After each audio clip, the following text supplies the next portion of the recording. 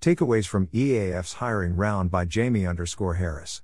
Welcome to the Nonlinear Library, where we use text-to-speech software to convert the best writing from the rationalist and EA communities into audio. This is Takeaways from EAF's hiring round, published by Jamie_Harris on the Effective Altruism Forum. This is a link post for. In this post I summarize key strategic implications from Sentience Institute's 5 completed social movement case studies and several additional case studies by other researchers, looking for correlations and convergent findings across the different movements and contexts. From this evidence, I argue that the farmed animal movement should take steps to avoid unintended consequences from incremental tactics, use a more diverse range of institutional tactics, use fewer individual diet change tactics, primarily as a complement to institutional tactics, explore opportunities to bypass public opinion, and focus less on issue salience. I also argue that the nascent movements to protect the interests of future sentient beings, for example artificial sentience, should focus first on building a credible, professional movement but subsequently invest in a broader range of social movement tactics when promising opportunities arise. Introduction. Sentience Institute has now published 5 social movement case studies. This post provides a summary of the strategic implications from this work so far. The main goal of these case studies is to glean strategic insights for social movements encouraging moral circle expansion, MCE, especially the farmed animal movement and the nascent movements to protect the interests of future sentient beings, for example artificial sentience. Other social movements, including the broader effective altruism movement, may also benefit. We have argued. Individual historical cases can therefore provide inspiration for potential tactics and perhaps build our intuition. But we should not place much weight on strategic knowledge gained from a single case, because causal relationships may not replicate in different contexts and may seem to work in contradictory ways. Note, however, that weak evidence can still be useful and should not be disregarded as it is often all we have available. Even if we are not very confident about individual hypothesized causal relationships, we may be able to place significant weight on the strategic knowledge gleaned from history if we see that certain correlations reliably replicate across different movements and across different contexts. In this post, I identify correlations and convergent findings across the different movements and contexts that SI has studied so far. Methodology. The movements we have studied so far are the British anti-slavery movement, the U.S. anti-abortion movement, the U.S. anti-death penalty movement, including brief discussion of Europe, the U.S. prisoners' rights movement, the international fair trade movement. We have a separate post discussing methodological considerations such as why we have chosen to focus on these particular case studies. Our research on this topic is incomplete, so I also draw on similar reports by other researchers associated with the effective altruism community.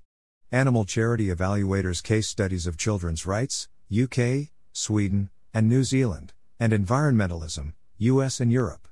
Mauricio Baker's case studies of and, both with a broad international focus. Włodzimierz Gogłoza's case study of the U.S. anti-slavery movement. To identify big picture trends, I assigned scores to each movement 1, for a number of different variables. Success, whether the movement encouraged institutional changes, change to individuals' behavior, change in public opinion, or acceptance by targeted institutions. Where I refer to successful social change, I am referring to the average of these 4 submetrics. My rough impression of the proportion of resources spent by each movement on various tactics. The position taken by each movement on other strategic tradeoffs, for example confrontation versus non-confrontation. I then estimated Spearman's correlations between the variables and tested for statistical significance, p less than 0.05, though there are many limitations to this sort of correlational historical evidence and to statistical tests with small sample sizes too.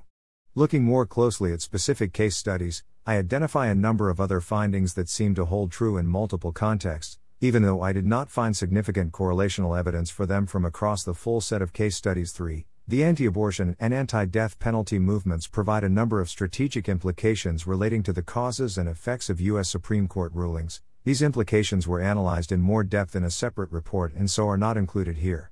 Full lists of strategic implications. The full results of the scoring and correlational analysis are recorded in a spreadsheet. The full list of repeat findings from the qualitative, comparative analysis are reported in a second spreadsheet, ordered by strength of evidence. The write-up below provides discussion on the strategic implications most relevant to prevailing practices in the farmed animal movement and the movements for future sentient beings, following additional qualitative analysis and synthesis of the findings identified by the above 2 methods. This means that, while potentially important, some of the recommendations below have relatively weak supporting evidence. Recommendations for the farmed animal movement. Take steps to reduce risks of unintended negative consequences from incremental tactics. Animal advocates often debate whether it is better to focus on welfare reforms or the abolition of animal farming without intermediary, incremental steps. Disagreement is partly due to differing ethical views, for example consequentialism versus deontology, and partly due to differing strategic views about whether welfare reforms lead to momentum or complacency for future progress. The case studies have implications for the latter component of the debate. Similar concerns that incremental reforms may encourage complacency have been raised in other movements, such as worries that the U.S. Supreme Court's procedural reforms to the death penalty may have legitimated and encouraged the imposition of death sentences in lower courts by assuaging anxiety and the sense of responsibility for the decision. There is some weak evidence for these specific concerns, though the case studies also provide evidence that incremental reforms do not prevent subsequent, more radical reforms. 5. Some incremental social movement tactics seem to have had various other kinds of unintended negative consequences. 6. The American Law Institute's model penal code seems to have been intended to fundamentally challenge capital punishment, but it was widely used to introduce and defend new state-level death penalty legislation that complied with restrictive laws. 7. Litigation to improve conditions for U.S. prisoners may have encouraged an increase in the number of prisons constructed, and an enlargement of the prison administration bureaucracy. 8. The fair trade movement's engagement with mainstream companies seems to have led to a lowering of fair trade certification scheme standards. 9. Another risk is that incremental tactics distract advocates' attention from more important political and systemic issues. The U.S. prisoners' rights movement won small palliative welfare reforms for prisoners while doing little to halt the increasing number of prisoners and more punitive treatment of criminals. 10. The fair trade movement has made very limited efforts to address the unfavorable tariffs and international trade regulations that are arguably the root cause of the problems it seeks to address. 11. Neglecting these trends may have been a major strategic mistake, though it's not clear whether advocates could have affected them. There are many good reasons to use incremental tactics. 12. And most advocates who do so would presumably agree that, all else equal, it's preferable to choose incremental tactics that are unlikely to have unintended negative consequences. However, I'll worry that the farmed animal movement doesn't pay enough attention specifically to reducing these risks. I recommend that advocates avoid presenting incremental steps as a solution to the problem, for example via idealized imagery of animals in improved conditions or messages like end animal cruelty. Maintain a strategic focus on the bigger picture and long-term goals of the movement. Switch tactics if wider societal shifts begin to happen that threaten the movement's overall goals and successful counter-mobilization seems tractable. For example, the suffering caused by a rapid increase in insect farming could outweigh the value of all welfare gains won by the farmed animal movement to date. Use fewer individual diet change tactics, primarily as a complement to institutional tactics. The case studies have strategic implications for another foundational question in effective animal advocacy: whether the farmed animal movement should focus its messages and interventions on changing institutions and social norms rather than changing consumer diets. The largest U.S. farmed animal advocacy organizations spent 46% of their resources on influencing public opinion and individual dietary behavior in 2016, but the case studies suggest that marketing and efforts to raise public awareness have limited effects on behaviors.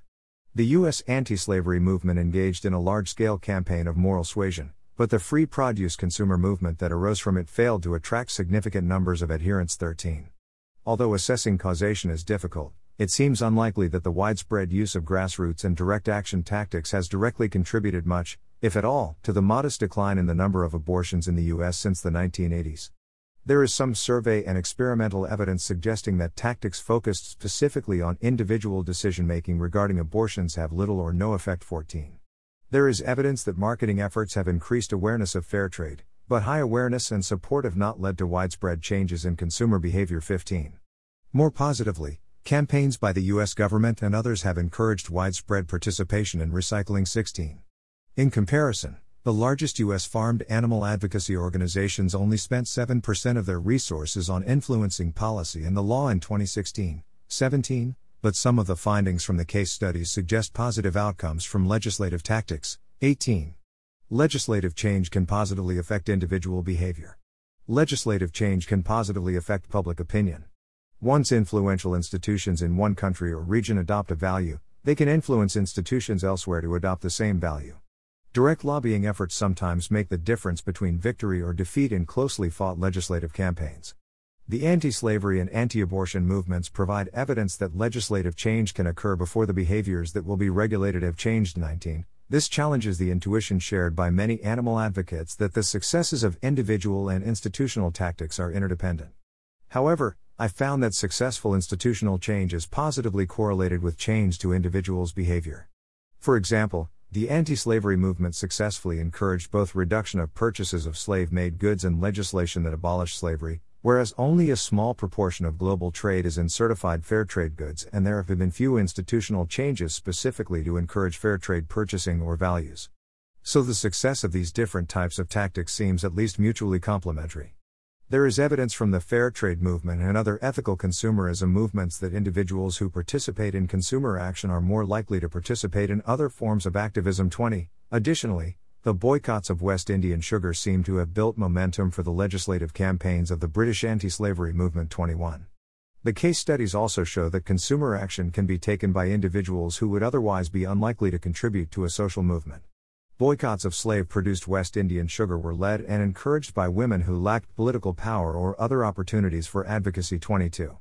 The vast majority of the U.S. population, including people with low support for environmentalism, recycle at least occasionally. 23.